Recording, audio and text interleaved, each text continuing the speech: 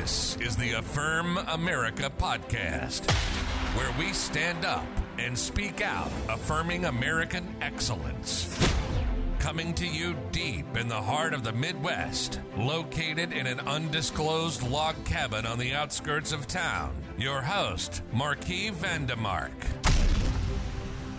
Welcome to the Affirm America podcast on this Monday morning, August the 15th, 2022. It's nice and cool out here in the Midwest. This morning was quite chilly, actually. We were in the 50s. It's cloudy out today, kind of a preview of the fall to come. Hey, thanks for joining us on the Affirm America podcast this week. I'm your host, Marquis Vandemark. If you haven't subscribed yet, run over to affirmamerica.com. Put your email in there. We'll shoot you an email every time an episode comes out. All right, this week, your top 5 headlines for this Monday morning. Let's start off with headline number 5. WHO moves to change name of monkeypox to avoid being racist. From the International Business Times. The World Health Organization is planning to change the name of the monkeypox disease amid concerns of racist and derogatory connotations. On Friday, WHO announced it has already renamed 2 clades of the virus with Roman numerals after initially naming them after the geographic regions where they commonly circulate. A group of global experts convened by WHO agreed on the new names as well as how the virus clades should be classified and recorded based on genome sequence repository sites. From Hot Air, monkeypox has been around since 1958. The world's population has managed to live with that name since then. It was a common sense name at the time. Research monkeys in Denmark were observed to have a pox-like disease. From ABC News, to date, there have been more than 31,000 cases of monkeypox identified globally since May, with the majority of those beyond Africa. Monkeypox has been endemic in parts of Central and West Africa for decades and was not known to trigger any large outbreaks beyond the continent until May.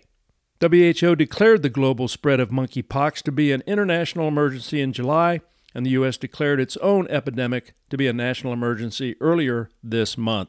Okay, so more woke organizations, and the WHO is not immune from these wacky ideas of changing name and language. This is coming directly from the World Economic Forum and the globalists who are trying to manipulate the language to fit into a narrative. The WHO is right in there with them all. So let's be aware of where these things come from. As you know, the CCP was very much involved in WHO back in the day, and they were promoting all kinds of misinformation about the COVID virus, and even Donald Trump pulled out of WHO because it was so outside the bounds of truth, and it was really just a narrative propaganda arm for the CCP. So WHO is all woke, and we need to stay away from their radical agenda. All right, headline number 4. White House sought to silence critic on Twitter. No matter which side you fall on, this is pretty scary. Fox News. Substack writer Alex Berenson shared internal communication from Twitter that revealed the White House inquired about why his account had not been banned, according to findings from his lawsuit with the tech giant. Berenson announced last month that he and Twitter reached a mutually acceptable resolution that prompted his Twitter account to be reinstated. After previously hinting that the Biden administration may have played a role in his deplatforming from Twitter, Berenson published screenshots of an April 2021 exchange between Twitter employees regarding a meeting it had with White House officials. Wall Street Journal. Mr. Berenson has been a vocal critic of government lockdowns, mask mandates, and mRNA vaccines. Mr. Berenson sued the company for, among other things, removing him in violation of its own stated policies. In settling the lawsuit last month, Twitter acknowledged it erred in banning Mr. Berenson and agreed to restore his account. Okay, more issues with these giant tech companies. The White House is directly influencing who is heard and who is not heard. They're censoring speech. And this is something we all need to take very seriously. This is First Amendment rights. And when the White House gets into playing judge on who has the right to speak and who has not the right to speak, then we all have to be very concerned. And it should send a shockwave up and down your spine when you hear these kinds of censorship that the White House is involved in. And so big tech companies, beware. Time is coming. It's just a matter of time before they're going to break you up and they're going to shut you down because you have way too much power, and that's not how our country works. We all have First Amendment rights. Sure, you have the right to set policies, but when you start picking and choosing what you can and cannot say, then you've kind of crossed the line, break you up into smaller pieces, and allow for other voices to be able to speak and not have a monopoly on social media. All right, headline number 3. Trump lawyers request the FBI return any files covered by attorney-client privilege. Fox News, the FBI seized boxes containing records covered by attorney-client privilege and potentially executive privilege during its raid of former President Trump's Mar-a-Lago home, sources familiar with the investigation told Fox News, adding that the Justice Department opposed Trump lawyers' request for the appointment of an independent special master to review the records. The FBI seized classified records from Trump's Palm Beach home during its unprecedented Monday morning raid, including some marked as top secret. But the former president is disputing the classification, saying the records have been declassified. From the Daily Mail, Donald Trump demanded that the FBI return to him any attorney-client material they seized from Mar-a-Lago during the raid on Monday. Oh, great. It has just been learned that the FBI, in its now famous raid of Mar-a-Lago, took boxes of privileged attorney-client material and also executive privilege material, which they knowingly should not have taken, the former president lamented on Truth Social. So this raid on President Trump's Mar-a-Lago home is just backfiring on the federal government, the FBI. So obvious to everybody that it's not about these records. It's really a fishing expedition. They're just trying to find information that they can use against President Trump as political opposition.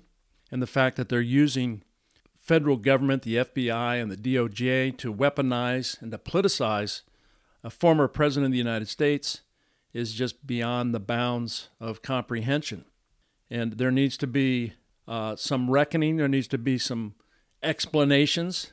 There needs to be some committee hearings after the midterms to get to the bottom of who is behind this. And the FBI needs to be reshaped from the bottom up. Lots of people need to be moved out, and it needs to be reformed because the American people have lost their faith in the FBI, which at one point was a very well-respected organization that protected us, our values, and unfortunately it has become politicized, and now it's time that things are revised and turned upside down and built all over again. All right, headline number 2. Arizona begins constructing wall on the U.S.-Mexico border without Biden's permission. From the Washington Examiner, the state of Arizona will not wait for the Biden administration to build a border wall on the U.S.-Mexico border and instead has chosen to go it alone, erecting its own state-funded barrier to stop an unprecedented flow of illegal immigrants. Governor Doug Ducey's top advisors announced in a call with reporters Friday morning that construction began 6 minutes ago on a portion of the Yuma, Arizona border where gaps of land between Trump-era wall projects exist as a result of President Joe Biden's January 2021 order to stop building the barrier. The state made a sudden decision this week to finish the border wall and said it had not informed the Department of Homeland Security or the White House of its decision to build. The White House and DHS did not return requests for comment. Governor Ducey, quote, "We can't wait any longer. The Biden administration's lack of urgency on border security is a dereliction of duty. Arizonans can't wait any longer for the federal government to deliver on their delayed promises. Okay, this is very good news, the fact that Arizona is taking some action. That's the way it should be. I mean, the federal government, there's only a few things the federal government's responsible for doing, and one is protecting our national security and our borders, and they've dropped the ball on that. So the states have the legal right from the Constitution to act in their own behalf. And the fact that Arizona is taking steps now to finish the wall that Trump started, to stop this unprecedented invasion from our southern border, is a big kudos. And I'm glad that Governor Ducey has taken those steps. And I know that if Kari Lake wins in November, she's going to extend that beyond what Governor Ducey has done, and she will really go after the border and also the voter integrity issues there in Arizona. So good news from Arizona, and we hope that they can continue their efforts to close that southern border, because we all know that's not a good thing. All right, headline number 1. Democrat inflation bill funds abortion, violating the Hyde Amendment. From the National Review, the reconciliation bill that Senate Democrats just passed under the almost unbelievable title of the Inflation Reduction Act of 2022 will have plenty of ill effects, including that it will extend Obamacare's premium tax credits for health care plans that cover elective abortion. The bill extends the credits through 2025 at a cost of an estimated $64 billion unless they're made permanent in the future, a further extension of what was done under the American Rescue Plan. In short, the bill will continue subsidies for health insurance plans on the Obamacare exchanges that fund abortion on demand in violation of the Hyde Amendment. From Life News, measures like the Hyde Amendment that prohibit taxpayers' funding for abortions had strong bipartisan support in Congress for decades. Since 1976, the Hyde Amendment alone has saved an estimated 2.4 million babies' lives, including about 60,000 each year. Within the past 5 years, however, Democrat leaders have shifted to a more extreme pro-abortion position that includes forcing American taxpayers to pay for the killing of unborn babies in abortions.